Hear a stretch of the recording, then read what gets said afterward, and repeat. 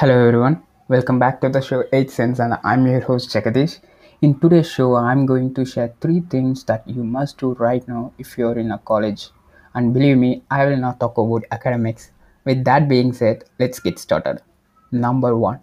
Learn to work together and grow your network. Let's face the reality. Talent is not enough. You need an opportunity to showcase your talent in this modern era, and that becomes easy with your network.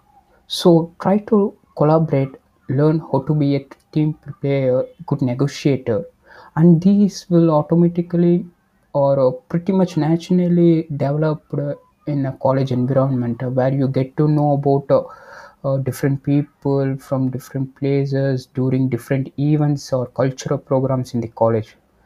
But don't just hang out with the people for the sake of growing your network. Keep in the mind the fact that good friends are always make a great network. Number 2, it's a good time to start being financially independent. You just got out of your school and enter the next phase in your life.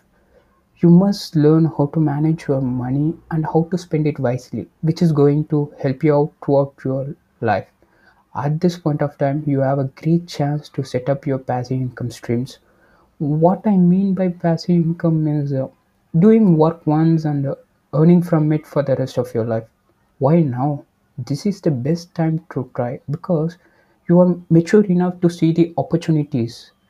So, how to do that? Well, that's the topic for another show. Number 3, learn new things. College days are the great time to experiment yourself with the new things along with the guidance from professors or mentors in your college.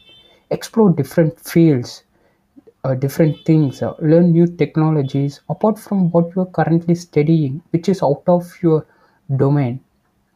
See what is sticking to you. Try to find out what you actually love doing.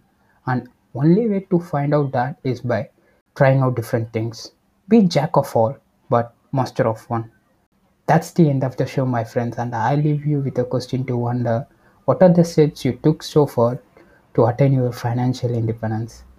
And I will see you all in the next show. Bye bye then.